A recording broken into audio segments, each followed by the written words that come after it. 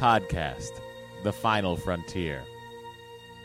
These are the conversations of the friendship Matt Myra and Andrew Secunda. Their continuing mission. To seek out old adventures with contrived civilizations. To boldly watch episodes that one of them has watched before.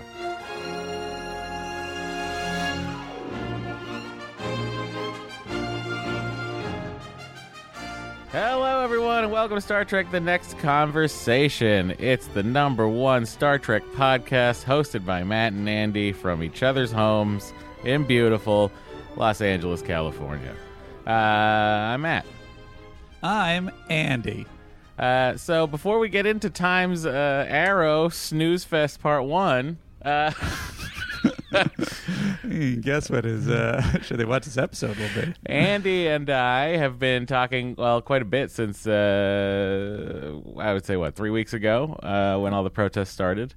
You know, we do a Star Trek podcast. We do sit here every week and look at what is hopefully the potential future of humanity, a future where everyone is treated equally. Look, we have talked about this. We have been very close to the protests, just, you know, in proximity. Andy has gone to quite a few. I've been more fearful of COVID. And well, you have a newborn baby also. I know, but he's already been to one protest and I have. So my baby's getting out there. He's more active. And we were like, well, what can we do on this dumb Star Trek podcast that can hopefully help? So we create the future that we're watching on television. Yeah, a future where, it never even occurred to me that we wouldn't get to the future of Star Trek. But it sounds like and looks like we need to speed up the process and help everyone see the wonders of equality and to help out with the situation and to reinforce the fact that, yes, Black lives, of course they matter, and we should be doing everything we can to let everybody know that. Andy and I have decided to take some of the Star Trek The Next Conversation income from Patreon and Ripley's Believe It or Not. And we are donating money to a number of charities. Andy has done some extensive research. My wife has done some research. And we're going to donate to a bunch of different charities. And we're going to link to which ones they'll be on our Instagram. Is that correct, Andy? That's right. Well, we're going to put it on the main feed, and then we're also, if you want descriptions of them, I'm going to put them on the highlights, so you can look at those. We encourage you to do your own research. We are essentially two dummies that are just trying to do the right thing. We were cautious about this being performative, but we also want to encourage people to donate. We are the Packlids of society. I think yes. We're just looking for things to make us go and hopefully help everybody else out. So that being said, we rather than giving everything to a single charity, Andy and I we're splitting it up over a few charities. We're gonna list them all on the Instagram page. You can go to Instagram and follow at Star Trek TNC. Is that correct, Andy? Yes, at Star Trek TNC on Instagram and Twitter. There you go. All right, and you'll see. But some of them, Andy, do you want to list some of them right now?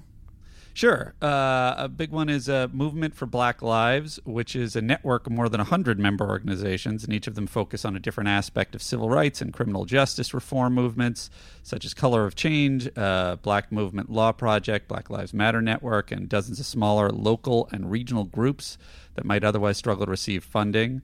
And donations to Movement for Black Lives through Act Blue are regranted to these member organizations based on need, which allows for greater targeting efficiency. So that's probably one of the bigger ones we're donating to. Then there's Act Blue Racism and Police Brutality Funds. There's Asada's Daughters, which is a black woman-led young person-directed organization which organizes young black people in Chicago by providing them with political education, leadership, development, mentorship, and revolutionary services. There's the National Police Accountability Project. There is the Transgender Law Center, Black LGBTQLA and Migrant Project, IA, sorry, and Black Emotional and Mental Health Collective. And lastly, from my side, Justice LA, coalition in Los Angeles that has been noted to score huge wins in the past year around canceling a multi-billion-dollar jail contract and are currently fighting to reduce the multi-billion-dollar police budget. So it's because Andy and I are like, we don't know what one place to give it to, so we spread it around. And we hope that you can take it upon yourselves to, kick a little in the right direction. Head over to Instagram, find out all the details. And other than that, I would say it's time to get trekking. Did you not want to say Dory's? It'll be on the Instagram. Okay. I'm sending people over to the link. Very good. I'm ensuring that hopefully it's the click-through mentality exists where people they go, I wonder what other places.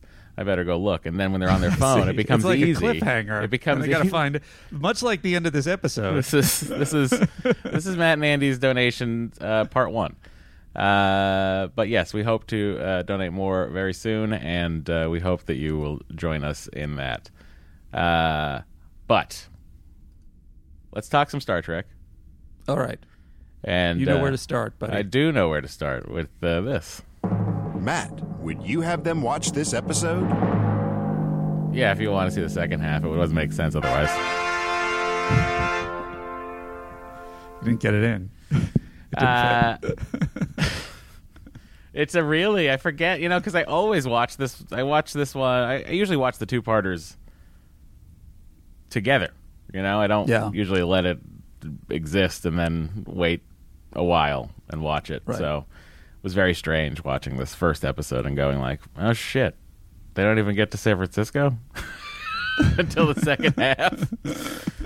So yeah, it's a weird episode existing on its own. I suppose it's a cliffhanger. You wonder, how does Data's head get there, etc. Andy, is that thing that hangs on you? That's the biggest cliffhanger, right? Don't you think? It's like, well, Data's obviously going to die. That's what I guess that's true. That's what they're telling us here. I guess we'll get into it, but they lean on everybody reacting to Data's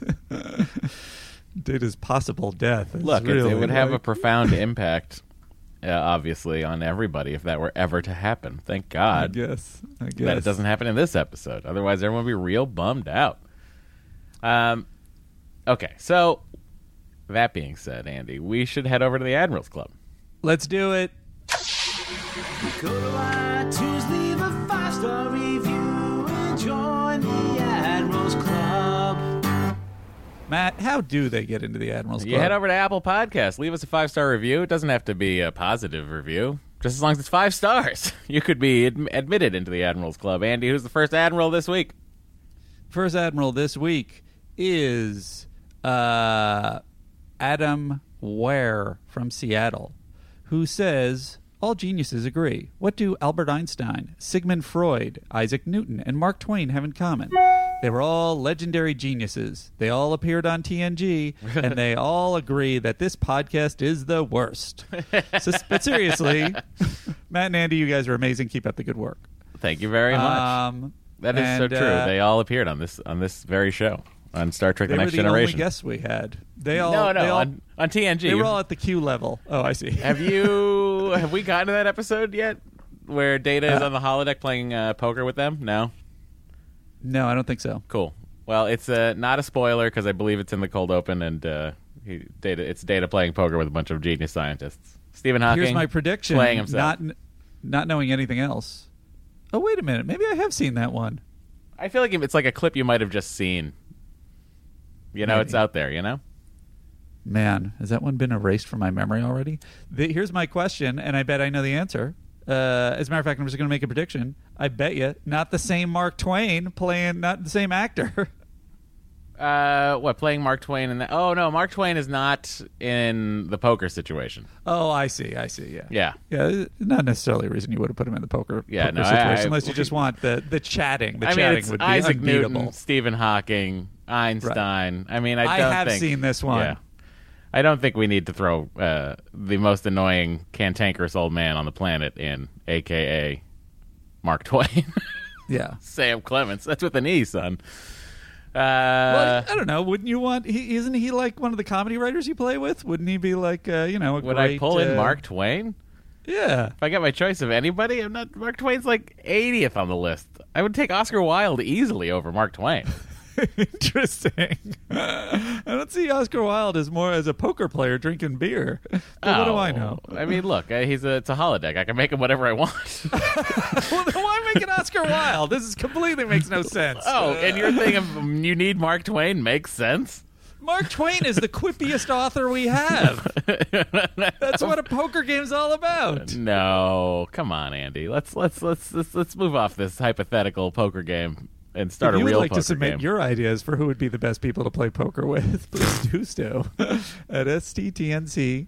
The second Admiral admittee is Here We Go 03. I figured it out.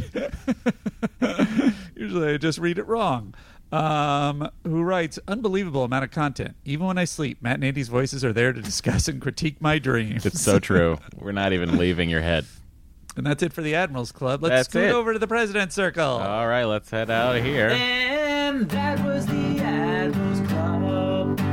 Oh, and here we go.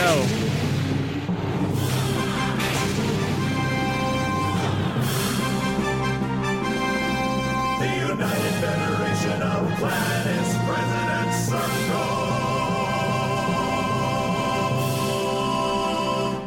Oh, we have made it into the President's Circle, where all the beautiful people who are in our President's level on Patreon gather each week to discuss previous events, current, previous to the Star Trek universe, and current to the Star Trek podcast. Andy, it's time for the Christopher Pike Medal of Valor. These are given to very special President's Circle hails. Sure. All you gotta do is send us a message on Patreon, and you are eligible to be a recipient of the Christopher Pike Medal of Valor. Andy, who's the recipient or recipients this week? Here it is. The winner of the Christopher Pike Medal of Valor is Lieutenant Joe Moran, a.k.a. Muscles Ripley, who writes us, I thought this was a really interesting point, hey guys, something I never thought about until you read Dr. Trek's synopsis. How is it that they are just starting to launch small missiles, in quotes, but have technology able to scan Kamen's memories, utilize energy beams, and download those memories into Picard? From what we are shown, they do not possess anything near that level of technology, as Picard would have sought it out during his time here.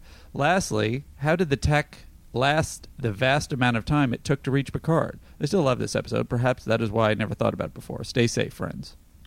You know, I think it was kind of like a Voyager situation, not the Star Trek Voyager, but the Voyager spacecraft that was sent down in the 70s. Sort of like it's still out there, it's going, but it's got a gold record on it and not any sort of neuro beam. But the technology to send something far away that is still running on and sending messages back, it's working currently, but it's only been, 40, 50 years? Yeah. I don't know if it will make it 1,000 years. I hope it does. But also, what about the idea of just like how far that technology was implied? They were implying when the missile goes up that's right. That's the thing that is the probe. Yes, yeah. So, like, there's no way that does all the mind stuff. Look, maybe the other provinces have been working on mind stuff forever. The other provinces are that far ahead of this stupid province. Well, maybe really got dropped in a maybe Picard place. Never bothered walking any further. Once he did that one long walk where he's like, "Oh, I'm so tired and I'm exhausted and I'm hungry." All those years of roaming, you think he was just going in circles? I think he just was like he was just getting tired enough to go back and eat the stew. Yeah. It certainly would fit the on rails theory. All right, next, let's see. These are the Priority 1 messages. Oh, here we go, everyone. Priority 1. Priority 1 message from Starfleet coming in on secured channel. This is from our Patreon. I put up a post where you can log your Priority 1 messages, and they will get priority access. First is Lieutenant Neil Studd, who writes, "There's a reason that the administrator looks so shifty. Scott Jake played Voyager's original first officer who died when he'd failed to brace for impact in the pilot. Maybe Voyager was scanned by the probe before they left the Alpha Quadrant. He's playing through the same memory." Possible. Lieutenant Eric Peoples writes us, "Did the probe adapt to make everyone on the planet look human to match Picard? If Excellent the beam question. hit Worf, would they all look like Klingons, or would it be a human Worf?" That's interesting. I'm going to guess that they're one of the many civilizations that look pretty much just human. I would think so.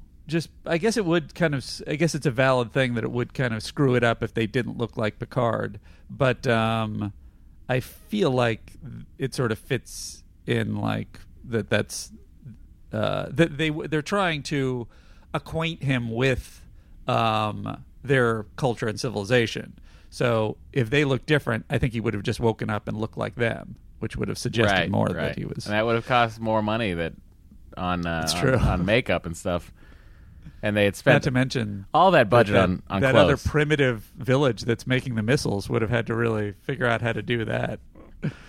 Lieutenant Trek Barnes writes us, "One nuance I think I disagree with Andy on is that this situation, that this isn't a situation of Picard being sent to the past. It's Picard living Kamen's life, an amazing holodeck-type experience, but still not real. There is a limit to how much we see is Picard in that life, and how much is the original Kamen, I would imagine." And then Trevor Kozdrawski adds on, "I totally agree. Not only is a simulation, but a simulation on rails, which is what we were proposing, so that the viewer, Picard, can only see the story, Kamen's life, that was programmed into the probe. I suggest that Picard couldn't do anything substantive to change the simulation because it follows the real Kamen's life." But they're all presupposing that there is a real Kamen. Yes, which was a debate, and I think I agree too. I feel like it basically is like we were sort of saying with the sort of the Red Dead Redemption video game Rails thing. They're taking the basic aspect of Kamen's life, and then they're allowing Picard to kind of move within it enough that he doesn't question it. So he obviously still questions it. He decided to do an honorable playthrough. What is that? He didn't, he had the highest honor possible. Oh, I see. And he got all the discounts at the shops. Sure. Oh, was I getting discounts for being honorable? If you were very honorable, you got up to like a 50% discount. Those horses at the stable in Saint Denis were like $400 instead of $1,000. Have you done a playthrough, Matt, where you... No, I can't bring myself to be an outlaw. I cannot. Every playthrough I've done is max honor. It's ridiculous. I really can't even... I just I don't want Arthur to go down that path. Right. I guess you would have done okay in Westworld. The robots wouldn't have turned on you. Thank God. Yeah, I can't either. Although I do wonder if you're just flat douchebag the whole time, then every time you go into a town, do they turn on you, or is it just you pay off your debts and that's that? Oh, they'll talk. They have different lines of dialogue for you. Yeah. Yeah, I've watched some dishonorable playthroughs here and there on YouTube. Every once in a while, I'll get some townsperson being kind of a dick to me for no reason. And I'm just what did I do? Usually I find the best way to deal with that is to fist fight them. Isn't that what the douchebag would do? And then, no, the douchebag would just blow their head off with the sawed-off shotgun. So you fist fight them, and then what happens? And then the sheriff will come over, and then I try to defuse it, and usually I get to move along. Really? Yeah. Even if you provoke a fight? Crazy. Yep. Oh, interesting. All right. Frederick Rombouts writes us at 1:47:42 in the pod. Thank you for the time code. Kamen's daughter tells her father, "You taught me to pursue the truth." Sounds like Picard, as Kamen, was up to his first duty is the truth shenanigans in his alternate life as well. Also, Matt and Andy, do you think it helps or hurts that the audience sees the probe incapacitate Picard, arguably ruining the mystery, as opposed to, say, a cold open on Picard waking up as Kamen, leaving the audience to wonder what has happened and where he is, and only later learning, perhaps through Riker's log, what had transpired with the probe. Later episodes of DS9 and Voyager tend to employ such disorienting cold opens. P.S. Despite Katan's automatic door-opening tech, they clearly aren't a spacefaring race because they haven't developed hydraulic office chair technology as discussed in other pod episodes. PBS laughed out loud at the return of Nurse Ogawa under over 5 counter. Frederick Rombaus. Thank you, Frederick. I love the over 5 counter. Yeah. Maybe we should have her on at some point and give us a breakdown. We should have her on, but only let us say 4 things. Lieutenant Scott Lieberman writes us, I think the reason that Picard didn't help invent lots of new technology on the planet is because he was too busy learning how to be an iron weaver. He was supposed to be in the best in the village before he woke up. How else can he support his family? Well, that's what his wife says. So he probably is like really bad at it, but his wife is so supportive. It's just being supportive. Yeah. She is one of the most patient spouses in all of definitely Star Trek. Yes, but again, on rails, not a real person, or I mean, is a real. I don't know. It's very confusing. You don't think that was Kamen's real life, and that's why they chose? I don't know. Well, how'd they pick Kamen? Like, in the Picard life, they should have brought him into some sort of laboratory where they would have scanned his quote-unquote memories. Do you know what I mean? Uh-huh. Yeah. It's a lot of questions. I'm not here to begrudge Inner Light. It's a great episode. Lieutenant Tim F. writes us, I'd consider the base... This was a discussion about what was the biggest prop that you could own. I'd consider the baseball DS9 more important to me than the tin whistle or flute, but that's me. Also, DS9 is all good from start to finish, but it really steps up the last episode of Series 2 onwards. I think he means Season 2. Can't wait. He's obviously from the UK. I was wondering, is that what they say, Series 2? Yes. Oh, there you go. I was also thinking the data head from this episode would be a major win as a prop. Sure. I guess it would be. Although I guess Jeffy would probably be a bigger one. Lieutenant Jerome... So you want a full drawer of Brent Spiner? Sure, put them all on the wall. All right. Lieutenant Jerome Hammersbach writes us, Matt's observation that they haven't charted their system, but it still has a name, does make sense. We currently observe and name tons of distant stellar objects, but don't currently have the tech or time to map them in detail. Yeah, but we don't accidentally land on the same exact name that the people who lived there 1,000 years ago called it. Well, I think this might address this question. Please. Lieutenant Cam, writes us, I think it actually does make sense that the planet has a name in the Starfleet database. The planet was probably called something else by the settlers of Catan, which is what I was calling them last week. But because the probe knows where it came from and is translating everything for Picard, the word they use matches the one in the database.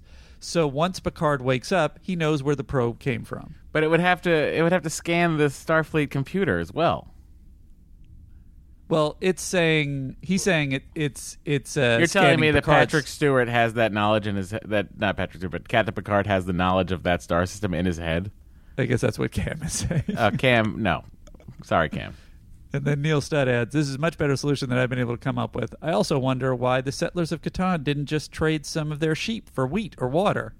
Which is a reference to the game. Oh boy, good one, Neil Studd. Lieutenant Lauren Gleason, Donkey of Prey, writes, if I ever need another online alias besides Donkey of Prey, I would 100% choose Cousin of Dragons. What I said last week. Lieutenant Commander Cosmo Moore writes us, Matt, bro, you have my permission to turn on the air conditioning. We don't need you dying of heat strokes or for audio quality sake. I'm sure there isn't any worse. Let me just show you what that would sound like, everybody. Just for a second here. Hang on, it's really whirring up. Oh, wow, it's really. It's actually not that different from the engine home. Yeah, but I mean, then when I level everything, it'll bring that way up.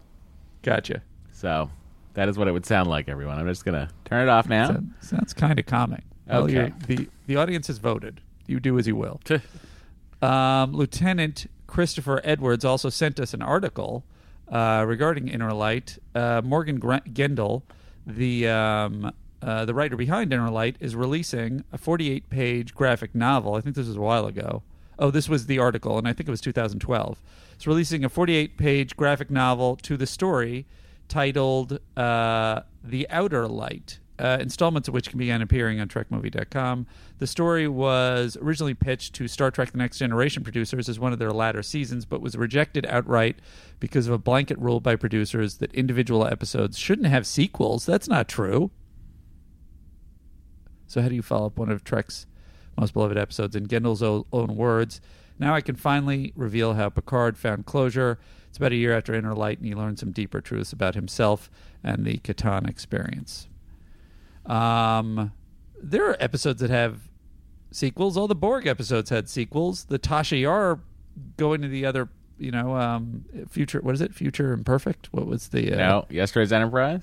Yesterday's Enterprise. Is Future Imperfect a different one? Yeah, that's the one where Riker is that little tiny gray alien, puts that simulation together. Such a great title for such a terrible episode. And then Lieutenant Commander Mike Mann also adds, Josh and I hosted the Inner Lights writer, Morgan Gendel, on our podcast, Making It So. Please, everyone, check out their podcast. To review the first 3 episodes of Picard. We were going to review the whole series with him, but he hated the show so much that he quit after the first 3 shows. I think that's kind of funny. I don't blame him. That's it. No hails this week other than the Priority 1 messages. I can dig one out if you like. I can't believe that. All right, here's one. Oh, it's wait, hang on. Captain, we are being hailed. Wait, hang on. We got to get out of here. You're right. Okay. Captain, incoming message. All This right. is from Neil Timmons, who writes us, okay, it's me again. I paid on the... Oh, he is on the 731 President Circle. I can't figure out how to get in. Oh, is that a joke? Yes, that's a joke. Okay, great. I feel not a real place, Andy. I feel a huge sense of responsibility to make sure people are getting their just due. Anyway, never mind. The Inner Light. Here's the thing. I think half your conversation was bad because somehow both you and Matt missed an extremely important scene. Picard gets zapped into the village, and he's like, WTF, what are you, who are you people? But then he discovers her necklace, and he's like, wait, what's that? And she says, you've seen it. So he immediately goes, oh, I've been zapped into a probe. I'm still Jean-Luc. I'm just here for now. And he spends 5 years exploring and mapping and archaeologizing and all the stuff he was interested in. Basically discounting the crazy, beautiful woman who was smiling at him. But 5 years later, he got done with mapping, walking, surveying, sky watching, and says, yeah, I've been a bad husband. Basically saying, yeah, I realized I was just here in a dream, so I did all the stuff I wanted to and treated you like a holodeck human, but I'm done with that, so let's do the other stuff too. She said, when will you pay attention to me? And he was like, you've been a holodeck program, but you don't understand that, so I'm going to just say I was a bad husband taking responsibility for it. Then at some point, the switch flips. He stops being Captain Picard and actually living that life, but it takes well more than 5 years to switch that flip. Flip that switch, you mean? For that switch to flip. We're not all perfect, guys. But the whole interpretation about this episode, it's a long letter. There's a lot of places for me to make mistakes. But the whole interpretation about this episode, which I think is what makes it super great, is realizing that once he realizes it's a simulation, because he sees a manifestation of his old life within the simulation, then all of a sudden he calms down and does his thing. And it takes years for him to actually settle into the program. That is why I think it's one of the best episodes. Also, as a player of the Star Trek CCG card game, the Resican flute is an extremely powerful artifact. So perhaps I hold some bias because the result of this episode is an artifact that I've used to smoke fools on my way to the Star Trek CCG World Championships. Although I did not use it in the deck I used to win worlds the first time or the second time. Is this also a joke, or did he win this? It sounds like I don't think it's a joke. Why would someone joke about winning the Star Trek CCG World Cup? Congratulations, buddy. Your podcast is so awesome. I chew up every word for it. It's so dang awesome and fun to listen to. I wouldn't be so passionate to write you a damn book saying, hey, you and Matt missed a scene, and it's a really important scene. I also think that that's an interpretation of it. I don't know that that's exactly what is happening. Maybe Mike Mann would have an answer because he could ask the guy who wrote it. You don't think that he is deciding 5 years later to jump in, or you don't think he's deciding when he sees the necklace that it's a simulation? I don't think it's a switch getting flipped. I agree with you, and part of the thing that bothers me about that moment is that it's sort of filled with importance, but it doesn't really make clear what it is. Well, there you go. That's how we feel. Are the hails. Those are the heels. We are done with the hails. I mean, that was the hail. That was the hail. We had priority one messages, but that was the hail. Right. It's time to talk about the episode. We crossed the many doors, the many places. Your hails made us think of all your faces. Sit comfortably in your humble abode. Let's talk about this week's episode. It's time to talk about this week's episode. It is Time's Arrow Part 1, the season finale of Season 5 of TNG. Crazy that we're this far into it. Yeah. I don't know that it feels right, but it means that we'll be talking DS9 by this time next year. We'll be like into DS9 as of Season 1. It's crazy. I'm excited. So Andy, I just shared the link for the Netflix party, so you can watch along as the clips are going. And in the meantime, let me pull up I'm not the sure song. if I should give you a prompt. Okay, good. We're talking Time's Arrow. It aired June 15th. That's late. June 15th, 1992. Andy, what was number one? It couldn't have still been Criss Cross. It is not. The dynamic duo has been bumped off by Mariah Carey. Mariah I'll Carey. be there. Mariah Carey. Oh my God, my brain. In fairness, it is spelled Mariah Carey, but that is on me. I should know that one of the most famous women in the world is Mariah Carey. Now, isn't it like from her? It's like the live version, right? I'll be there. Yeah. It's the one featuring Trey Lorenz. Yeah, if that that's helps. the live version. So I'm playing it right now, Andy. I even pronounce Mariah Carey's name wrong for all you people whose name have been pronounced wrong over the years. Oh, so pretty. In the UK, the song was ABBA-esque by Erasure. And the number one movie was Patriot Games. The number one book was Oh, the Places You'll Go by Dr. Seuss. Well, it is June, so it's graduation time. That's like the graduation book. Is it? People give that to people for graduations all the time. That's not a children's book? It is a children's book. I see. Just as a fun little thing. Time magazine cover. How Sam Walton Got Rich. The wit and wisdom of America's favorite shopkeeper. And events. Dan Quayle, misspells potato as potato with an E in an elementary school spelling bee. As I remember it, the kid spelled it correctly, and Dan Quayle corrected him with a wrong spelling. Oh, dear. I thought he was maybe throwing the game for a kid. Nope. No.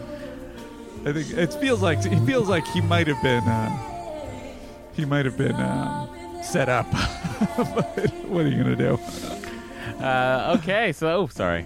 That does that.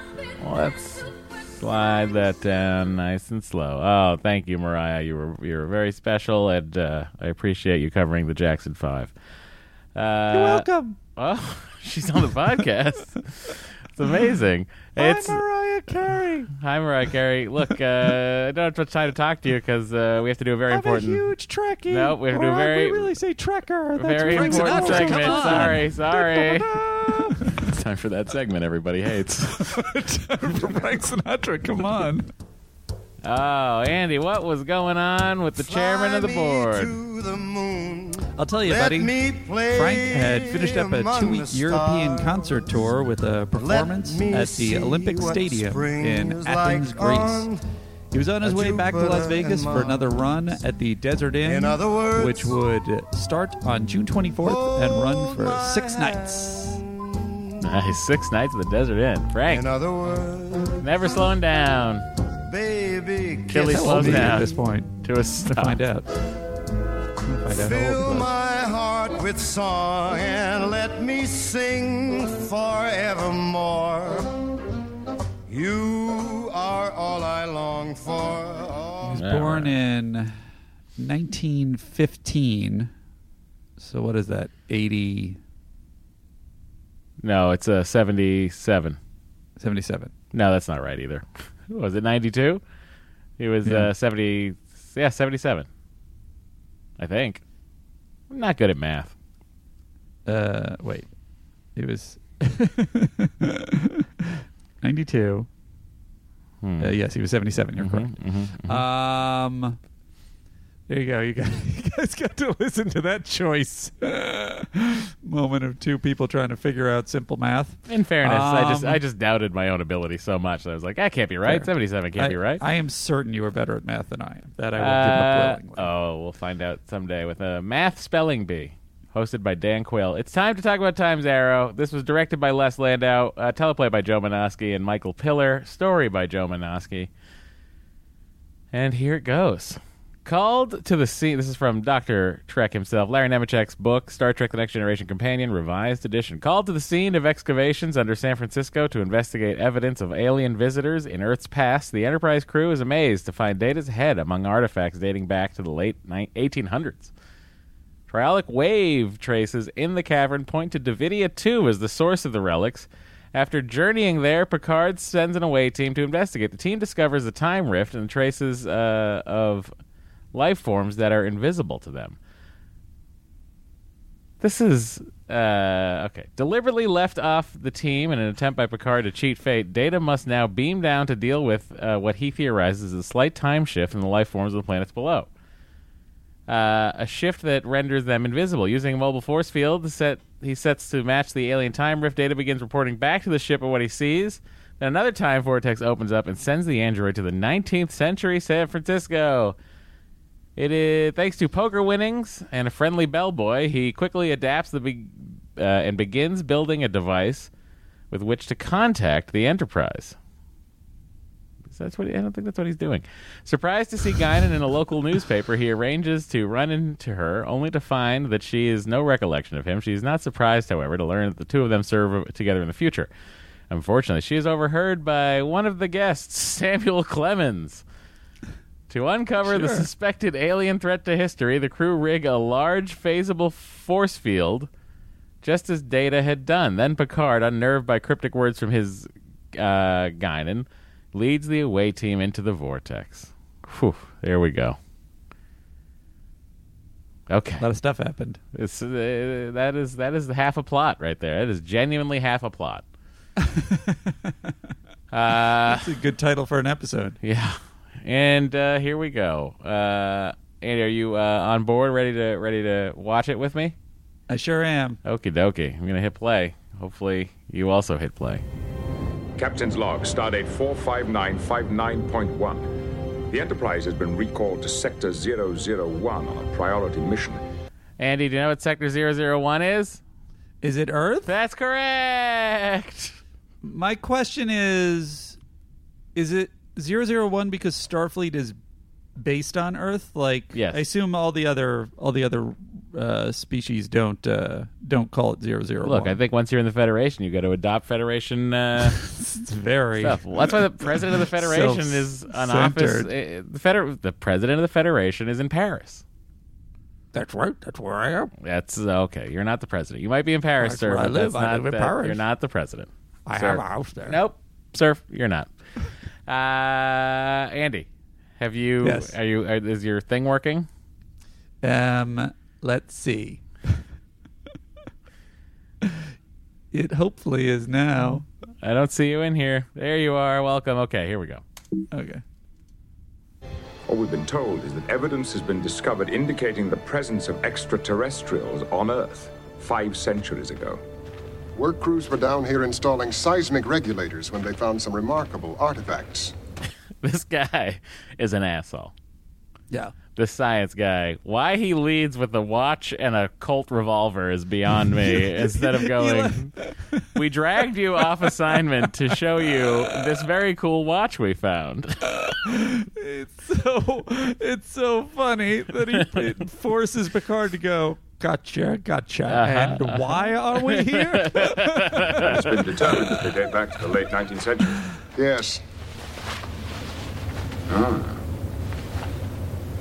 The bifocal visual aid is typical of the era. The weapon is a .45 caliber double-action cavalry pistol, invented by Colt Firearms in 1873. Here, look inside the watch. It's engraved. Okay.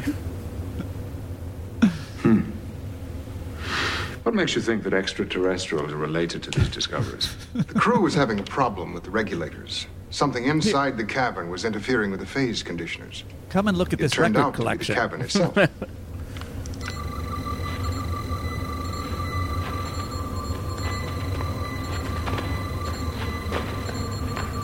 The composition of the rock face has been altered by exposure to triolic waves. Which you're not going to find on Earth in either the 19th or 24th century. Triolic waves. The byproduct of an energy source employed by very few species because of its deleterious effect on living tissue. We've confirmed that no one has been in or out of this cavern in centuries. So, we're left with a 500-year-old mystery. I'm curious, Doctor. There are far greater experts on Earth to investigate your mystery. Why bring the Enterprise all the way home? As we continued our excavation... I'm showing you in the order in which we found things, instead of just telling you. We found one other thing I haven't shown you yet. He loves the drama. We've tried to leave everything as we found it. He's a showman. Yes. It'd be fun if he did a costume change to do this reveal. I wish he threw a smoke pellet and then pulled the the tarp off of Data's head. Now, how do we know that's not Jeffy's head? It's a question that we get asked right here. Yeah, at least We have it's Laura's head. transported the materials discovered in the cavern back to the ship for analysis. I wish I could be as dispassionate about the implications as my second officer. Interesting. There was a 12% decomposition of bitanium in the neural pathway links. That suggests that the alloys are vulnerable. Data, how can you look inside that? Analyze the decomposition without... Emotion, sir? Yes. I am simply trying to make an objective assessment. I like how they have this engineering platform for Data's head ready to go. Just, we need something about neck width. I have one of those in a closet. Geordi goes and gets it, and pulls it out. And then the other thing I was thinking was, it's rare that we used to play with this all the time. It's rare that we see them. I kind of enjoy seeing Picard and Riker in engineering together. That's a good point. My issue with this scene is, what's with Riker? What's with everybody? Everybody seems so shocked that Data has no reaction to this. That's his thing. They're reacting. They're they're doing the thing humans do. They're putting their own sort of emotions on Data. But they're critiquing him as though it's their first day. It's you know why he's not, you dopes. But your own theory proves otherwise. Well, that is true. So he does have emotion. Maybe you're calling yourself a dope here, Andy. Maybe I am. You know what? I accept that. But I think that it's a bad idea to put this, this clue to what's happening in the middle of engineering right in front of the engines. There's got to be a lab that they could be using instead of the middle of main engineering. I assume it's clearly it was a budgetary sure, consideration. but still. But that is this funny. yours? I believe so, sir. Could it be law? No, sir. My brother's positronic brain has a Type L phase discriminating amplifier. Mine is a Type R. Type R. Yes, Oh, sir. yeah. That's exactly what he's saying. Type R. Yeah. Picard is clearly pretending to That makes understand what total that means. sense to me. Sure, Type R, sure. Bond, this has been in the cabin. Decomposition strongly indicates that life was terminated approximately 500 years ago. That would be consistent with the other artifacts we recovered. Your head is not an artifact. In relative terms, perhaps not. Nevertheless, it seems clear that my life is to end in the late 19th century. Not if we can help it.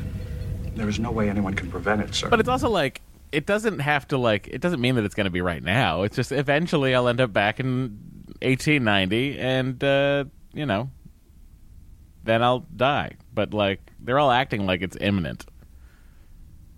But that is what the distinction between how people in all Star Trek series, I would say, the wide span of how they react to certain people dying and then react to other people. Like, some people it's just like, oh, this guy's dead, let's never think about it ever again. And some people it's just like, this person will die at some point in the unspecified future. I cannot think of anything else.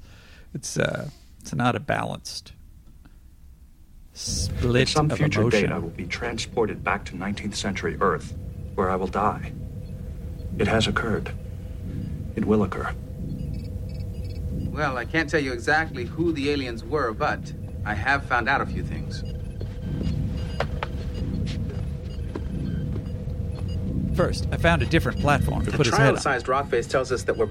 First of all, I found out that it's not the only thing we have to hold Data's head. I have a whole other thing. Want to see it? No, Jordy. What else have we found? Okay, well, I just ordered one on Amazon. Microcentrum First, cell look at this membranes. watch. Hydraulic waves wouldn't harm them. It also might mean they're shapeshifters of some kind. So they could have appeared on Earth as humans. I don't think it's anybody we've ever run into before. Nothing we've found matches up with any known life forms. What does match up is a cellular fossil, which might have been along just for the ride.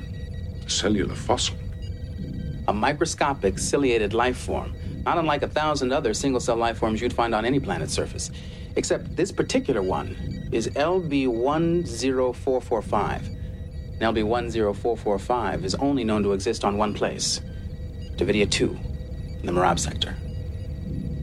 Number 1, lay in the course. On my way. do you really have to go up to do that? You can't just fucking hit your badge. Cut to Riker in the corridor. Well, they do. Like, they cut to him with Troy. La-di-da-di-da. That's true. You actually make a good point. I forgot what I was going to say. Keep going. Yeah. I have no particular desire to discuss the matter. Do you need to talk about it? Yeah. Why? Data. It's that quick. This has got to bother you a little.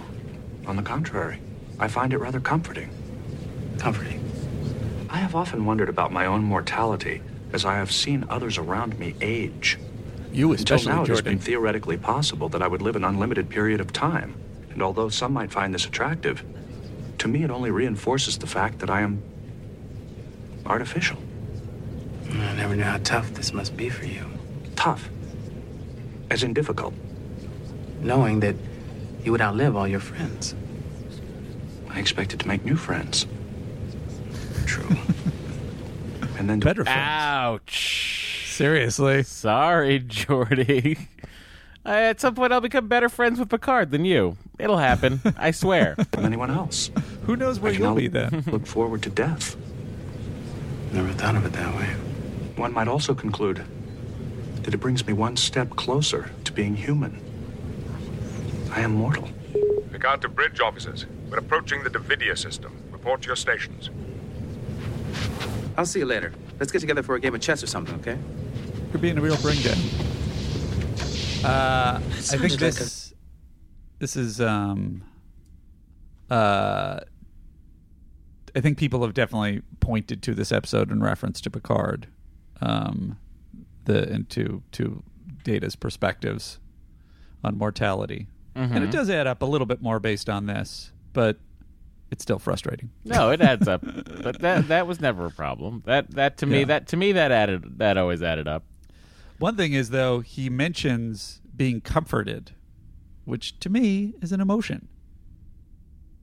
Yes, to find comfort in something. I would agree with that because, of course, as we all know, Data has emotions but doesn't know how to interpret them. A very once again, intense discussion. maybe that's Riker being in the right. They found Data's head a mile beneath San Francisco. Been down there about 5 centuries. That's why the Enterprise is being sent back to Earth. I didn't realize. Something, isn't it? Oh, we were at Earth, the guy, and we left. You don't look out the window? It is weird. He seems fine about it. Better than I am. We are on our way to Earth. Well, I'd better get to... No, Guinan. We actually were already there. Gotcha. Okay.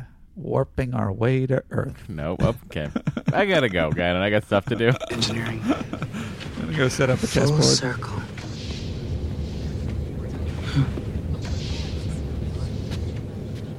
I heard about Data. Yeah.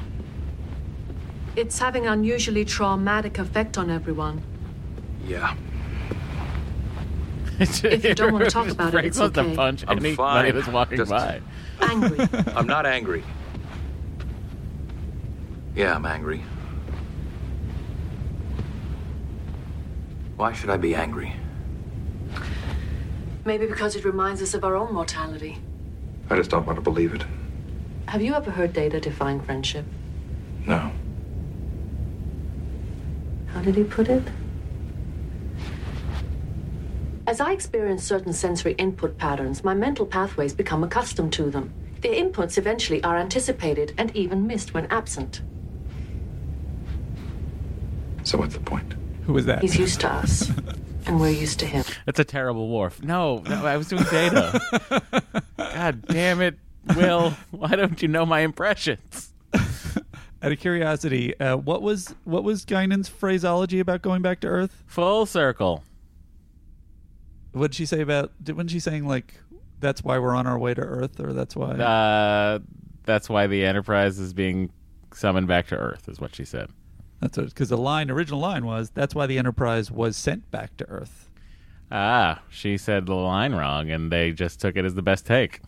Ugh, Whoopi, come on. It's like finding out Whoopi someone you Goldberg, love come has a on. terminal illness and... Data. Counselor? Commander?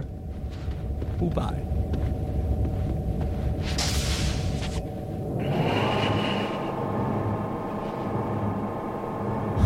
Were you guys just making out? Is Troy asking that about Data and the turbo lift? Data was like licking the turbo lift controls. Would you mind if I made a personal inquiry? Personal inquiry? No, go right ahead. I'm perceiving an apparent change in the way others behave toward me. For example, people abruptly end conversations when I appear, just as you did when the turbolift doors opened. Is that an accurate observation? Not at all. Yes. You're right, Data, and it's not a very nice thing to do. It's just that our mental pathways have become accustomed to your sensory input patterns. I understand. I am also fond of you, Commander. And you as well, Counselor. Even though I will replace you the second you are dead.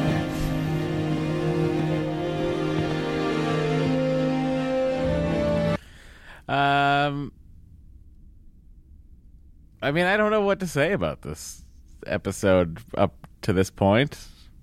I'd say that they're spending an awful lot of time on their reaction to future dead Data. Right. In a way that I feel like is imbalanced with other deaths that they've dealt with in the past, with the exception of Tasha Yar. Well, I mean, this is the only death they theoretically they know is coming. But they're really flipping out. And also it goes back to, aren't Starfleet personnel used to death? And I feel like, I don't remember, it was a couple of episodes ago, we almost wrote off how they were reacting to a death because we said they were Starfleet personnel. Oh, it was in the Geordie Rowe one. Yes. So we were sort of saying, well, they're getting down to business because they have to. Yeah, but they also had that funeral, you know? Yeah, they had the funeral. I bet right after this, the Picard's probably going to be like, Geordi, I need you to set up funeral arrangements for Data. And Riker's getting his bone already. Oh yeah, he wants it to be another Saints go marching in kind of situation. Spectral analysis shows a high level of triolic waves emanating from the same location. Any correlation with the readings we received from Earth? Affirmative, sir. The magnetic signature is identical to the one found in the cavern. Would those triolic waves be dangerous for humanoids? Why am I standing here? Long-term exposure, I don't sir. have There's a no line. immediate threat. Poor Dorn. Take it away, Chief. Worf. Can Jordy, you just Troy, put join. an extra back here? Wait, I just have to. I nod and then walk away. Are you fucking kidding me? What Be am in I? transporter room 3 5? for an away team. Commander. What do you think about Data feeling left out of the away team? I love it. Mr. Data. To me, this is the most emotional he's seemed in any episode. I completely agree. Him being like just leaning on logic, like on all cylinders to illustrate why he should go. Take it away, Chief. Worf. Jordy, Troy, join me in transporter room 3 for an away team. Commander. Commander, Jordy and Troy aren't on the bridge. I need No your one knows help you said to that. monitor the sensor readings during this investigation. Captain, may I speak to you alone? Where should we stand? He's so annoyed. You want to stand to the corner of the bridge? It is standard procedure that the second officer accompany the away team. Yes, Mr. Data, I am aware of that. Then I must assume your decision is related to the discovery on Earth. I think it is reasonable to take precautions. Captain, there is no rational justification for this course. Then I'll be irrational. It is possible, sir, that the events leading to my death will not occur for years, even centuries. I hope that's true, Mr. Data. Nevertheless, this investigation began with your death. I'm simply trying to see that it doesn't end that way. I appreciate your concern, Captain. But to employ an aphorism, one cannot cheat fate. Cheat fate? Perhaps we can't, Mr. Data. But at least we can give it a try. Now, this is proceeding. I think you were tying this into our Endgame, Avengers Endgame discussion on the Patreon. You were sort of saying they're handling time the same. They're both handling time the same way, which is you can't change the timeline. Correct? They are not handling it. Well, they are. This episode, it's handling it the same way. Right. So, I guess one question I have is, why is he so certain that that's him as opposed to, say, a Data from a different, parallel timeline? Like a multiverse situation? Yeah, I mean, they've already established it, haven't they? Well, they would. I'm sure they did a very high level scan on that Data head, so they could tell that that was actually Data. Yeah, like otherwise, because isn't there a thing it would have there'd be something off with its whatever some kind of signature. Yeah, I guess maybe blah blah blah. Star Trek. But yeah, they know that it's that should be a jingle itself. They know that it is it's Prime Data, right? Data Prime, DP. Our Earth is 001. Our universe is Earth Prime. It's just we're just a bunch of egomaniacs. That's all it is. What do you think of Troy coming here to just sense these humans? What is even their reasoning of bringing her down? Obviously, I understand plot wise, the but foresight of Riker to get her down here to this deserted planet. Well, we can't bring Data. Let's bring someone who's equally useful. There's life here. Who will it be? A child. An old woman. A magazine Dozens more. store clerk. Hundreds. Terrified. Terrified? My God, Will, they're human.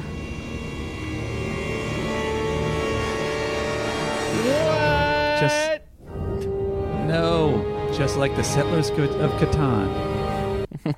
Catan. Jordy, it indicates some chronic distortion in the area's emanating triolic waves. Too, isn't he? That explains a few things. How much, Data? A positive displacement of 0.004%. Well, whatever or whoever is there, we're out of phase with it, but we're only talking by a fraction of a second.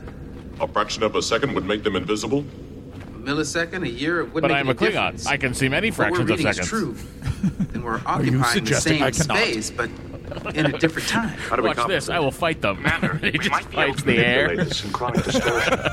What are you doing? I am fighting them. You cannot see it, but I can. All right. Guys, can we beam up warp? Oh my god, I wish Data was here. Maybe, if we were to create a contained subspace force field. But to get a .004 variance, we'd need an incredibly sensitive phase discriminator data. I don't think we have one that would even come close. Yes, we do. It is built into my positronic decompiler. It will be necessary for me to join the away team, sir. So I guess I'm gonna have to go down, huh? I guess you're gonna have to send me down. Hold that thought. Data, could we just use your old head to do that? Yeah, yeah, probably. God damn it. Jordy, I think he's making up reasons not to go. I mean, to go. It's like he's a reverse chicken. Proceed, Mr. Data. Is that a cross the road thing? No, like if someone is scared or chicken. Oh, I see. He's reversed. Right. Sure, I could have said that more eloquently. Would have made more sense, but I chose not to. I am glad I went backward. Oh, no. Sir. They're all so upset to see him. Is Troy thinking, does this mean I have to go back to the ship? He takes his little thingamajiggy with him. I'm moving approximately 10 meters north of my starting position to observe more closely. They range from 2 to 3 meters in height, silver gray in color. They have 4 limbs.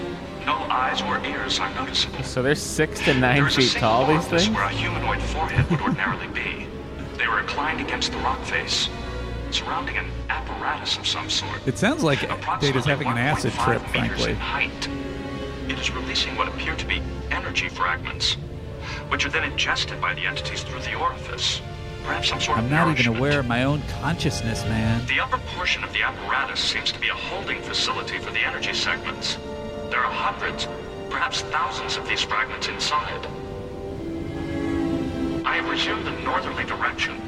There is no evidence yet of humans. It is like such a weird design, these things. We've lost them. The creatures themselves? We've lost them. They're kind of like the Guillermo del Toro creations. Yeah, they're all played by Doug Jones in a suit. Yeah. Oops. Searching for 2 individuals with an I think ophidian. they're effectively scary. It's so funny, you know, because I shot at the Paramount lot 2 seasons ago, and just looking at the Paramount Street, and just looking at the redress they did of it, it's very funny to me. Like, they didn't even bother to go anywhere. They just fucking went outside the stage. And Which street is this? This is the New York street. Oh, really? Yeah. Oh. A snake. Frenchman! This is a bit far-fetched. What is that? They think he's French? They look at Data and they're like, why does he look like that? Oh, he's French. That anybody would freak out. Everyone would rush him to a doctor immediately. They've seen albinos. Have they? Yeah, I mean, they even, albinos exist. They're probably just like, he's an albino who has black hair instead of blonde hair.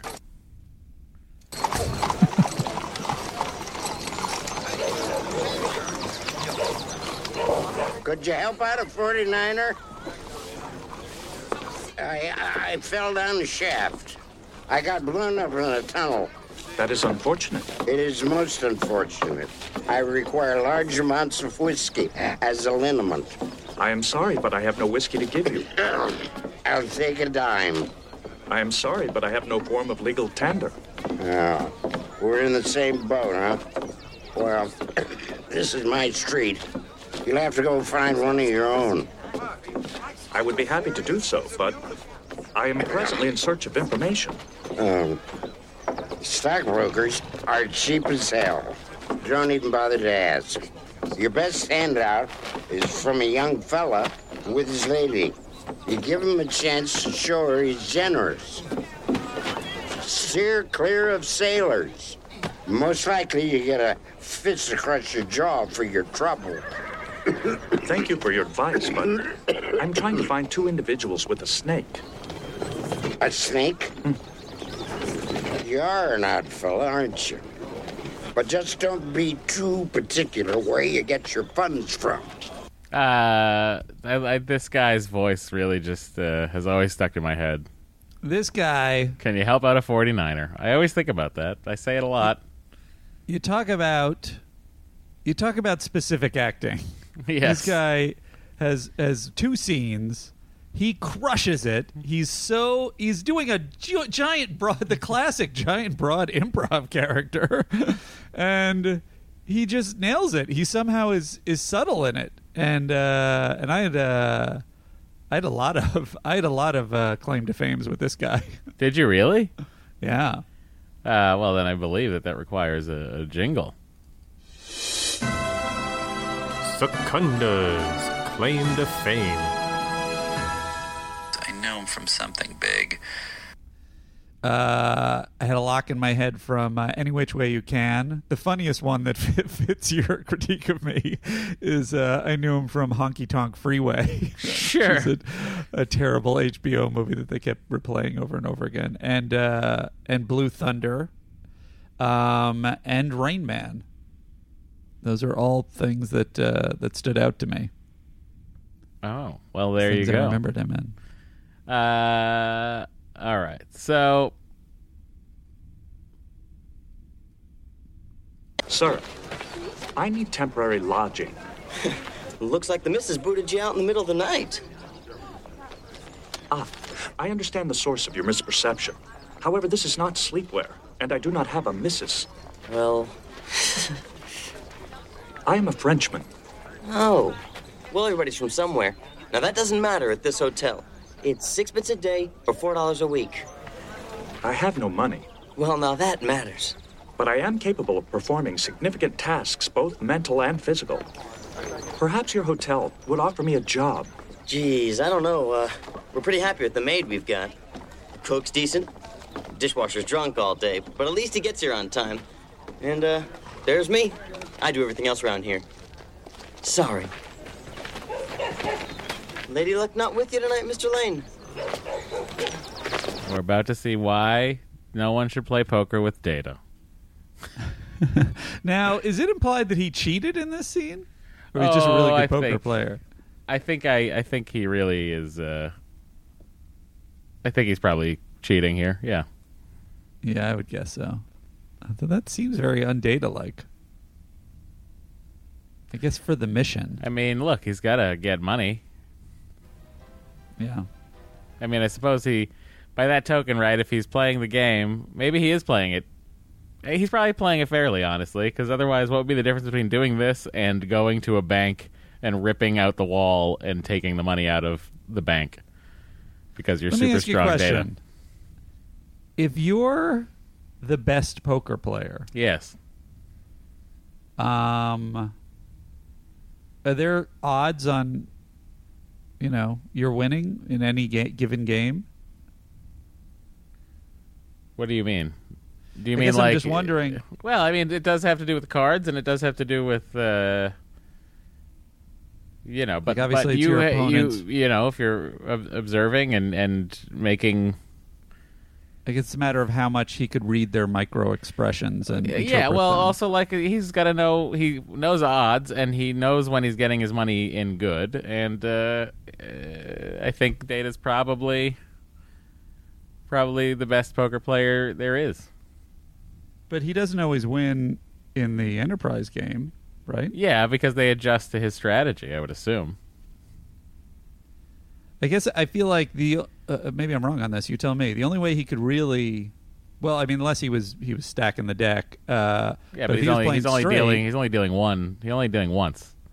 But so that's another problem. So but it goes if he's around playing the thing. straight, then it's about him figuring out the odds and reading their micro expressions, right? No, that's It's not. No, because you play poker online where you don't see anybody. Yeah. So there's no expression reading. It's really just about, in that format, it's really just about your cards, your position, and playing it correctly and getting the best value. And I guess this is what I'm asking. If you do it that perfectly, yeah, do you have a sense of ballpark what your percentage of winning would be? You have a sense in every hand of what your percentage is as a favorite. Yeah, I guess I'm asking you, like, how often would you win if you always made the right decision in that circumstance? Isn't luck still? You would win all the in? time if you always made the right decision. Never made a bad call. I mean, I guess even if you made the right decision, isn't it possible that the cards are just, that guy just had a stronger hand than you? Yeah. That guy could run out on you, like get a card. But they're not playing. They're playing 5-card stud. So that's just whoever's got the best hand. That's different. So then how is he winning that? He knows how to play poker. He's a fucking machine.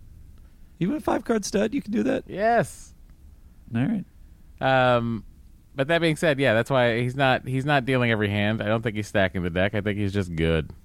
If that's the case, then how does he ever lose against the Enterprise people? Because the Enterprise people can bluff him, exploit him, like make an insane line. Take an insane line with a hand that you shouldn't take. Gotcha. They're playing against how you his weaknesses. You can confuse a computer pretty easily. Yeah. They can just do that with data. Gotcha. These people don't know he's a machine. They think he's French. They muds women him. Yeah. Do you have a claim to fame for anybody at this poker table, Andy? Not that I. What the hell do you want? I would like to join the game. Hell. Well, are you familiar with Gul Dukat? I don't like Easterners, personally. I am a Frenchman. No, which one is he? He's the villain in DS9, right? Yeah, there he is right there with is the mustache. Oh, yeah. Oh, wow. He's very handsome. Je suis né à la New Orleans. Alors, nous sommes presque frères. Je suis heureux de vous connaître. Please, sir.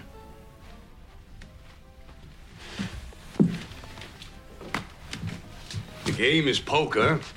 The deal is yours.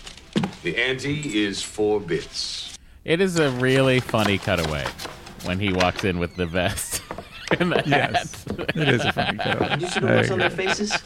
I did everything I could not to laugh. Anyway. Good times. You took that poor Native American's characteristic hat with a feather. You mean Mr. Fallhawk? Is that his name? Yep. I looked it up. Is that the actor's name? No. The only thing that came up was Memory Alpha. Oh, that's hilarious. So then we see that the old guy's life force gets taken out by the 2 people that are probably aliens. And here we go. Very advanced. What'd you say? We're very advanced humans. I don't know if we've hit it yet. I think we do at several points in this episode where they've decided, and I think Data definitely does in the later scene with Guinan, that these aliens are a threat. And I don't know what they're basing that on. What do you mean? Well, they've gone back to humanity's past, but their suggestion, everyone seems to be very decided on that they're trying to mess with humanity or Earth in a threatening way. They're killing people. Oh, because of they're killing Deanna's, people. They're Deanna's killing vision. people. Tiana. Who's Tiana? Deanna. Deanna? Troy? Deanna. Oh, am I saying it wrong? Jesus Christ, Andy. We gotta get you some sort of coffee or something. Issues. You need to get a little pick me up over there. Deanna Troy. Yes. Seems weird. That seems less classy than Deanna to me. Well, I mean, okay, I mean, that's your name. I mean, I guess it's sort of like Leia. Yeah. Princess Leia. You know, it's said both ways in the movie. But yeah, so they're going back and they're using the cholera outbreak as a cover. Right. To go back and suck out the life force of people. So they're going back in time and murdering humans. But they don't know that at this point, do they? What do you mean? Don't they not know that until that last scene? but they're talking about it as though they already know that. Unless you're saying this is them talking about it right here. On my crew, I must move this mission forward. I'm not willing to accept that he's dead and just leave it at that. We cannot make Mr. Data our priority. What is more important than Data? Very Look supportive at what we have in this so episode. far. Evidence that these aliens have been traveling in time to Earth. What if they're trying to undermine our history for some reason? Some kind of guerrilla war? We must assume that there is a threat. If not to us, then to 19th century Earth. We have to determine what that threat may be. Mr. LaForge, we have to find someone... See, it's a very broad threat at this point. Yeah, but this is what I'm talking about. That seems like Crusher is saying maybe it could be a threat. Worf, of course, says yes, it's definitely a threat. But I was surprised that Picard was like, yes, we have to assume it's a threat. It's like that doesn't seem Picardish to me. Well, I mean, look, you have the evidence in front of you. Is Deanna Troi says, "Oh my God, there's humans here that are terrified." There's a time portal. Data ends up dead. There's out-of-phase aliens that keep incurring back to 19th century Earth. They haven't seen that part yet, though, have they? They haven't seen that part yet. Well, they know that's where it winds up because that's where Data's head is. Yes, all right. Well, they don't know what they're doing. But they have the empath there. Right, the empath is a more convincing thing. However, they haven't connected the dots to really know that it's the aliens that are inflicting that pain on these humans. Why else would humans be brought to Davidia 4 from 19th century Earth? Maybe the aliens misunderstood and are trying to help them.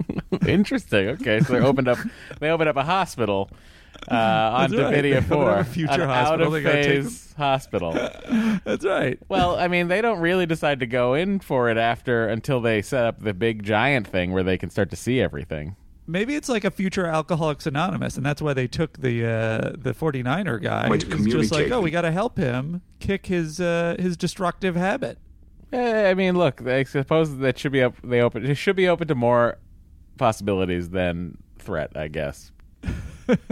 These life forms. It's not going to be easy to reproduce what Data did. I know. I'm shaking my Can head create now. a contained subspace field, but we need an extraordinarily sensitive phase discriminator to get that .004 variance. Can you build one? Won't be as good as Data's. And I was Will hoping it you be wouldn't good ask, enough? but I guess I I can don't do know. I it. can try. It's going to take some time, though. I don't want anyone else going in alone. I could probably create a large enough subspace field to encompass everyone. But adjusting the phase inside the field, that's going to be the hard part. Make it so. We have to assume one thing, sir. Wherever Data may be, he's doing the same thing we are. We're just trying to get to the bottom of this. He may have a better idea about what's going on than we do, so it might be in the best interest of this mission to find him. Perhaps in the course of this investigation, we will. I hope so. If we find Commander Data, it may be our fate to die with him in the past. If our remains are in that cavern, they would have turned to dust long ago. Worf, I don't think you know how bones work. Worf, get back. Worf, come here. Dust. Some of the dust. She's putting dust in a drink. Missile. It's probably Worf's remains. I haven't seen such a complex operation since the Academy lab find in exochemistry. It's a Tarsac aperitif. Nice very, reference. Very touchy. The trick is to change the Exobiology. evaporation point of the main ingredient. You want the temperature where the liquid goes to vapor to be 1/2 degree below the body temperature of the customer. That way, when the liquid touches the tongue, it evaporates, and the flavor is carried entirely by the vapor. This sounds A few awesome, molecules by the way. off, the vapor point crashes, and poof, it's all gone. All of it. What is it you wanted to see me about? I hear you're sending an away team down to the surface. Uh-huh. Are you going? Well, now, this is rather unusual for you to be curious about an away mission. Maybe it's an unusual away mission. I know we're on our way to Earth. If you have something to No, say, no. I'm listening. Starfleet Kinda. captains don't Look out usually your window. accompany away teams. You have so many of them. It's Yeah. general policy. What was that planet we left a little while ago that looked just like Earth? Earth. Why? Oh, Oh, You just do.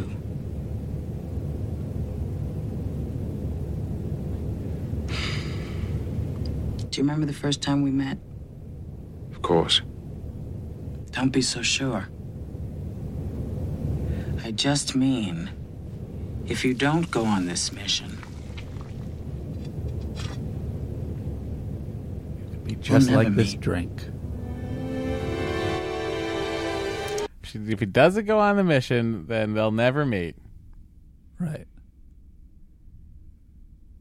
Okay. I like the.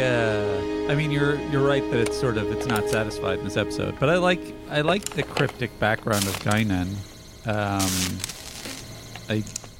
I'm still looking forward to them paying it off. Is this kind of the thing that you're expecting Picard to have built?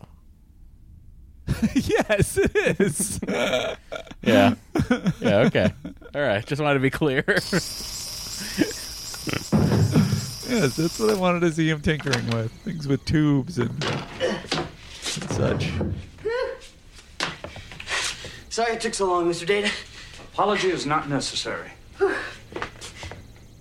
Whoa! Hey! Ow.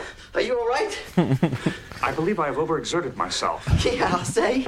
I gotta tell you, that tiny Jack London, he's not lifting that anvil up those stairs. No.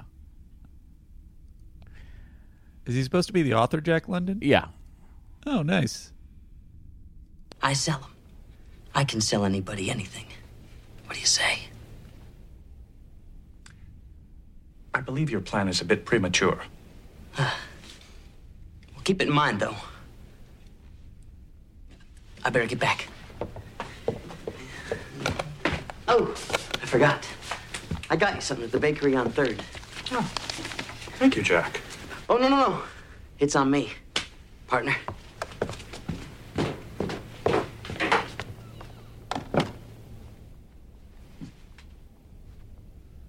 Is he looking at it because he crushed his croissant? Or is he just looking at it because I think he was just looking at a croissant.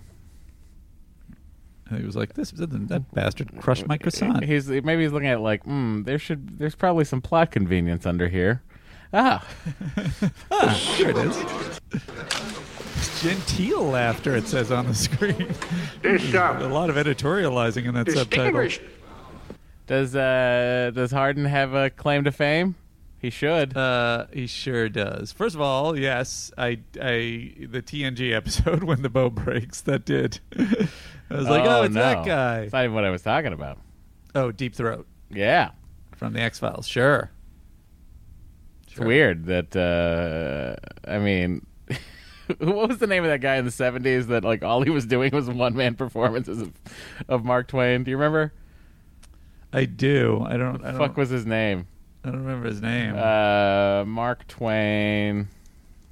What I feel bad about is Val Kilmer was doing Hal a bunch Holbrook. of Mark Twain tonight. Oh yeah, Hal Holbrook. He's in everything also. Val Kilmer was doing a bunch of Mark Twain performances, and then he, I believe, got throat cancer. So now he does a weird multimedia presentation where he's Mark Twain. But we could have seen the original. Well, I mean, Hal Holbrook did the original. Come on. All right, we could have seen the reboot. Well, actually, in fairness, Samuel Clements did the original Mark Twain. That is excited about great promotion. poker player. My dear Mr. Clemens, why do I think you are not one of them? Your suspicions, Madam Guinan, are undoubtedly based upon your keen observational skills. Now, if you'll permit me, I'll continue my character assassination unimpeded. My dear Mr. Clemens, please do. Please do. According to our best geologic estimate, the Earth is approximately 100 million years of age. Perhaps it is less, perhaps more. Perhaps a great deal more. Indeed.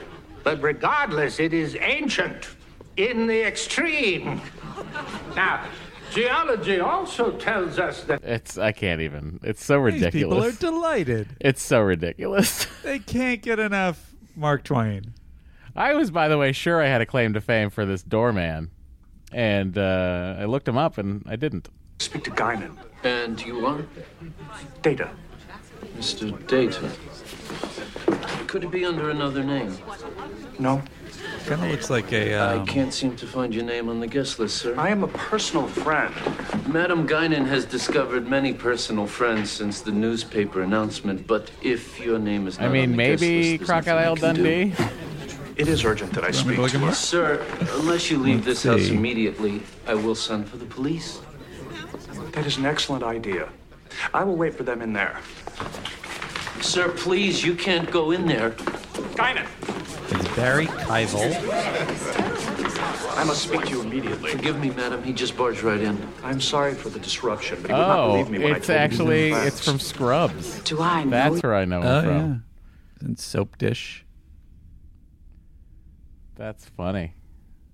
The Turk the action comedy Turk 182. I don't know if I would call that an action comedy. And he was in Hill Street Father Blues. send you here. So what do you think of Data and Guinan meeting in 19th century San Francisco? First of all, did you know that the Elorians were that long-lived? Yeah, I think I did. I don't know if that was an assumption or if it was... If it was well, I think a Guinan at some point says that her uncle is 700 years old. Right. Yeah. I like that she's so long-lived, and this is the original version of her, meaning she lives to the 24th century. And this is the first time they met. This is pre-Borg, I believe. This is pre the Borg wiping out the Elorians. Yeah, I guess. Which is kind of nice because she has a sort of brighter demeanor. Mm-hmm. Because if you did, you must go back and tell him I'm not done listening to I was not sent by your father. I like that she says that you have to go back and tell my father I'm not done listening, because that's what the Elorians are. They're a race of listeners. Circumstances demand that I take you into my confidence. I require your assistance. I also like that we find out she had a father. Sorry. I am from the 24th century, where you and I serve aboard a... Why wouldn't she have a father? I don't know. Oh, you think she's like a Q? Yeah, because she can fight Q. Yeah. Q's a little scared of her. Starship. Yeah. Although Q has a kid. You see that in Voyager. Yeah. What does that have to do with anything? And? Oh, you're just saying they have Q. Yeah. Yeah, but that's Q like appropriate. That's sort of... Our ship encountered a species. He did up. He didn't... Sure. Sorry. I am from the 24th century, where you and I serve aboard a starship. And? Our ship encountered a species who appears to be threatening 19th century Earth. I investigated and was inadvertently pulled into their temporal vortex. When I saw your photograph in the newspaper, I assumed you had joined me from the future, from the Enterprise. I knew your species was long-lived, but I did not realize you had visited Earth so long ago. I think I would look good in this kind of suit with that tie. Dark, clean lines. Yeah, you'd look great. Kind of the up collar, that kind of a thing. I think, honestly, start dressing like that. Maybe I will. I mean, why not? You guys heard it here first. Paul Feig does it. Like, just do it. Well, this is when Andy Secunda started to dress very eccentrically as he was at home alone in quarantine. Andy started dressing like he was always at a 19th century book reception. Eavesdropping is by no means a proper activity for a gentleman. Nonetheless, the deed is done. I love that they play Mark Twain like he of course believes that these are aliens, time travelers, and like has nothing but everything that they're saying is fact. Like He's an open-minded individual. Anyway, Picard beams down, and everyone's like, "Ooh, hello, Captain." They all sort of stand up straighter. I like it. Yeah, sorry, they straighten their communicators. How soon will you be ready? We're ready now, Captain. Who's in charge up there, sir? Subspace. Chief O'Brien. I don't know. Field is established. I'd be more comfortable if you'd monitor our progress from the bridge, Captain. I've reason to believe that my presence on this mission is imperative. Imperative? Yes. Mr. Wolf, you will report back to the bridge. He wants to blow by that one. He doesn't want to answer questions As about Chief that. of Security, my place is at your side. Security of the Enterprise is of paramount importance, Mr. Wolf. Oh, you got me. Will I get to be in charge? I guess so. Yes, sir. All right, fire all phasers. What? Wolf Enterprise. Go ahead, sir. Beam me up. Do you think that it said, did the script say beam me up, or did he just throw that in because Dorn felt like he always wanted to say beam me up? Because rarely do people say beam me up. Oh, good question. I'll look it up. Proceed, Miss LaForge.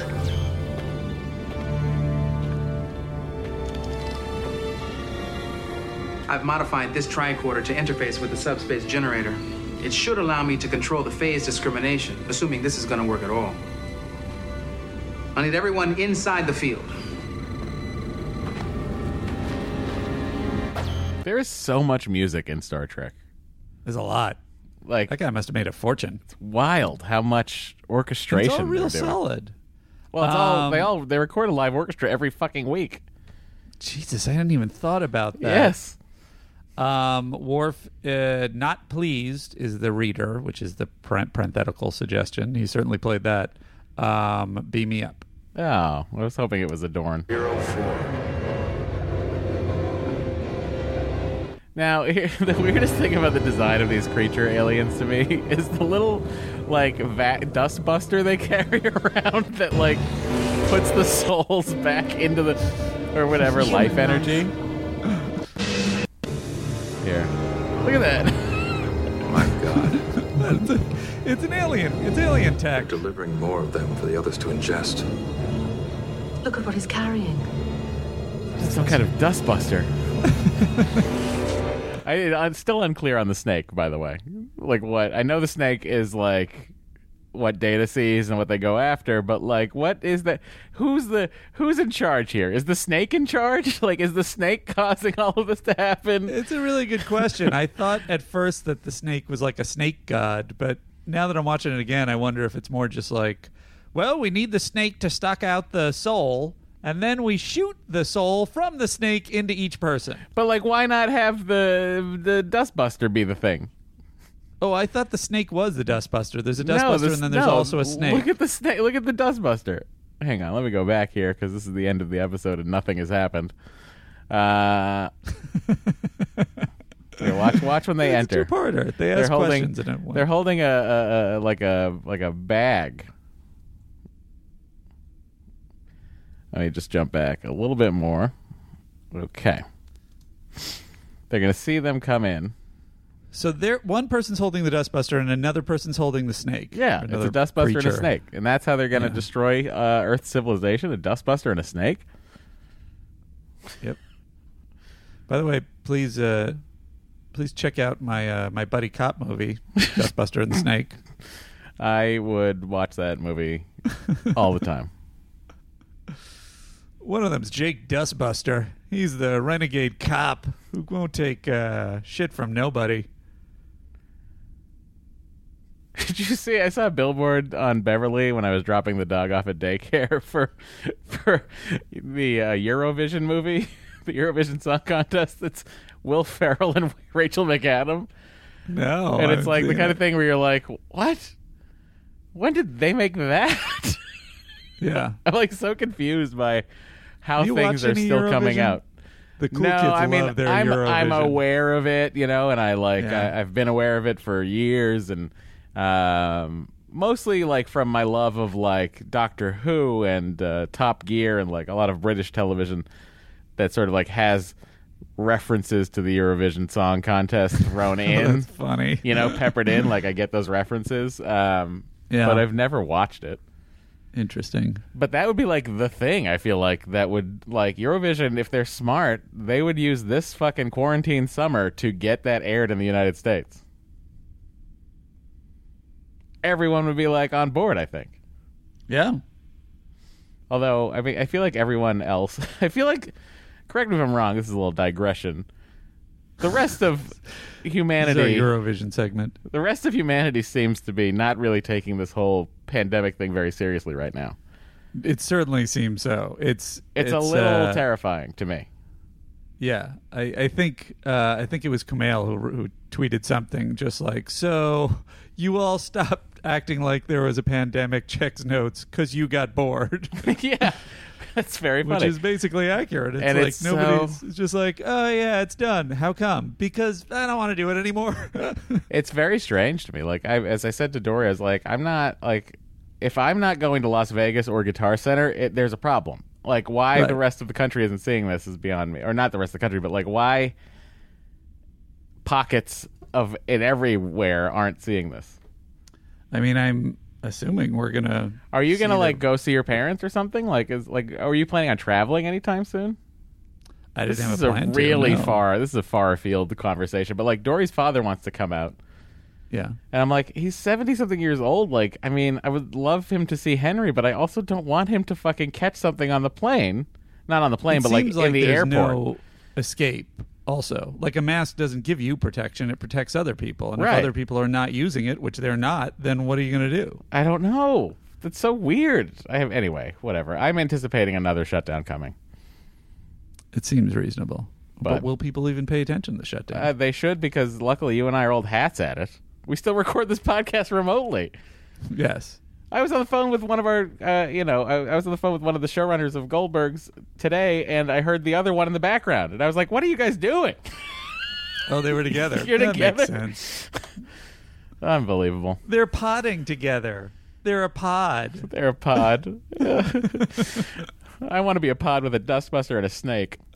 All right, we're back. Now look on the right hand of the dustbuster creature, right? Okay. So he's got the dustbuster, and the other one's got the snake. Do you see what I'm talking about? So there's the dustbuster, right? And there's the snake. Yeah. So that looks like something Cobra Commander would have. But I don't know why they would need the snake. It feels like the dustbuster would be good enough. I guess it's like a proton pack and a trap. Right. The snake is like the magic part, and the dustbuster is the science part. You need the ghost trap and the proton beam. It's alive. It's very scary. I think all this was real scary. Do you really? I like it. Yeah, I like that they're sucking souls out. I like the setup with Troy feeling these people in pain. You know what's funny about it is I don't have any recollection of ever being terrified of this, or ever finding it scary, even as a child. Or not as a child, but like as a 10-year-old. Yeah, I guess I was a child. The episodes of Trek where there are aliens that are threatening, Schisms? that are kind of... It's horrifying to me. The episode Schisms, I think it's still scary to me. We haven't seen it yet. It's in season 6. It's coming up. I've seen a couple of things that I thought were scary. We watched that episode where Picard was abducted, right? And he was with that Bolian. Yes. Yeah. That was a scary one to me. But wait, the one where he's trapped with the and the other one is the fake Picard has that speech and sings a song in 10 Forward. You know that one. Uh-huh. That was scary to me. Wait, which part were you saying is scary? The fake Picard? No, the fact that like he was in this dark, seemingly wallless room with a Nausicaan, a Bolian, and him, and they're being experimented on. Yeah, this is what I'm saying. The ones that are scariest to me are the ones with the unseen aliens that are doing shit to it. Like is it Conspiracy? The one with the little bug creatures? That's fucking scary. Yeah. Those things are could have bought one of those as a prop. But who wants that? I don't want that thing around. No one wants that. I'd rather have a Wrath of Khan bug. Yeah, that'd be a better thing. Yeah. If you're gonna collect a bug from Star Trek, it's probably Yeah. You talk about Wrath of Khan bug. I don't know what we're talking about. I don't know if you see this. You got Wrath of Khan bug, or you got your conspiracy bug. You want to come in here? Look, I got a Wrath of Khan bug. I got 2 data heads. One's a Jeffy, one's a Data. My buddy who owns an auction house is trying to negotiate with one of the guys who I think the guy who owns the barrels from Jaws. Negotiate to purchase one of the barrels for me. I thought Dave Mandel had them. For me to get one of the barrels. Oh my God, what a dream! Well, it's funny because when I was 18. I get my whole childhood confused. When I was 18 or 20, like when I was in college and I watched Jaws constantly. Sure. My buddy John McDonough, we would always sit around and go, what would be the one prop you would want from all of movies and television? And I always would say one of the barrels from Jaws. I would want... Because it's easier to store than the shark. I would want some Han Solo thing from Star Wars. But more than that, I think I would want some Raiders thing that was really... Yeah, fuck the whip quintessential. or the pistol or the hat or the idol or... the gold idol, that'd be great, yeah. Marion, you know what? The book. How about the book? Marion's shot glass. Sure, I'll take a Marion shot glass. Seems like it's. You can easily just say it's a. I think I'm gonna have a shot glass at my house and say that's Marion shot. That's Marion Ravenwood shot glass. You know what you do, Andy? Is you Don't get touch it. Don't touch it. You get a little lucite case for a shot glass, and frame next to it a picture of Marion with it, and then we make up a fake COA, and you're golden. The most pointless con of all. just for people in your home. What's that? Oh my God, that's amazing. All right, it's time, everybody. For some reason, we still gonna do an MVC for an episode that's only half an episode.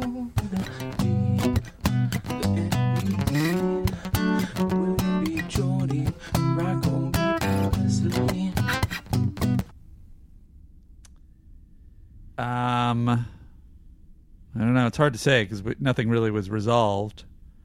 I would say Data. It's probably actually Data's a great answer, but Geordi did make the thing that allowed them to follow him. I think it's Geordi because not only did he have that platform ready to go for Data's head, it's true, but he also built a fucking phase variance thing that was almost as good as the one inside of Data.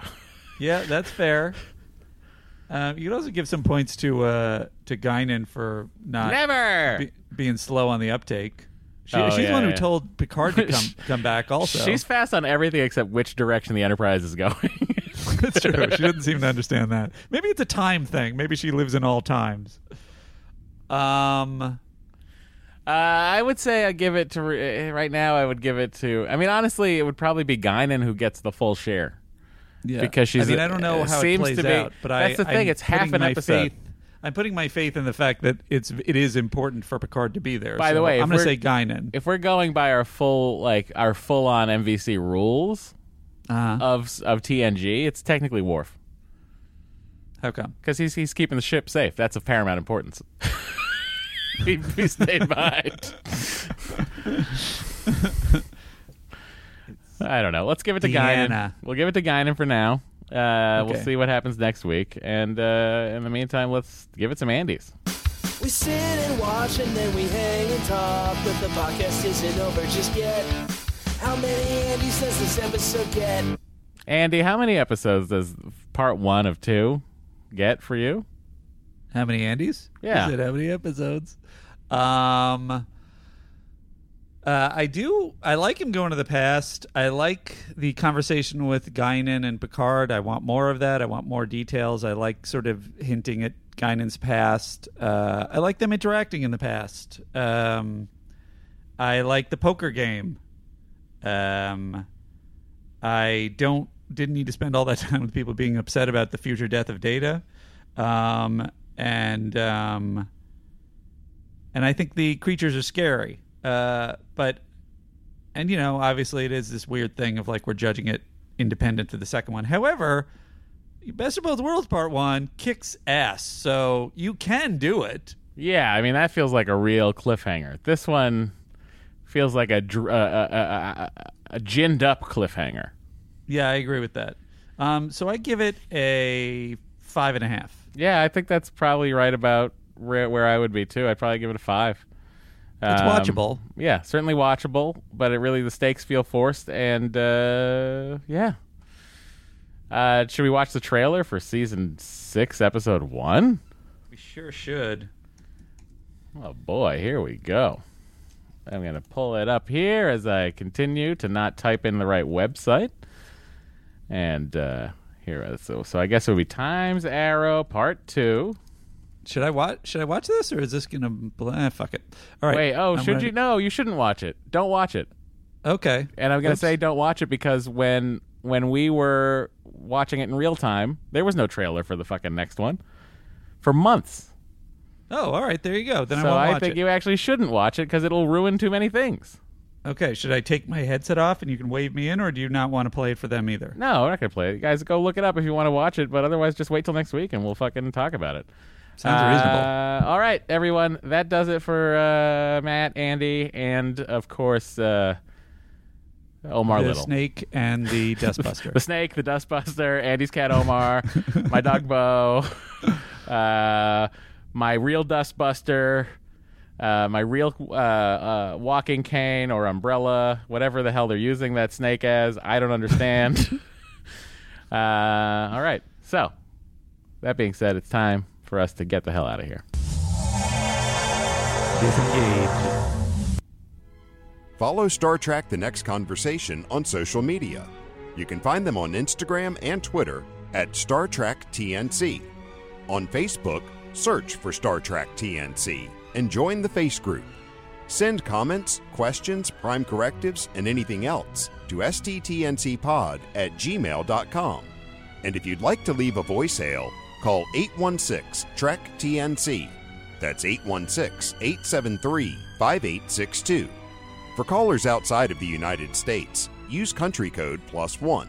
And don't worry, no one answers the phone, it's only for messages. If you've got something to mail to Matt or Andy, send it to Andrew Secunda, P.O. Box 46898, Los Angeles, California 90046. And please send an email to let them know that something is coming.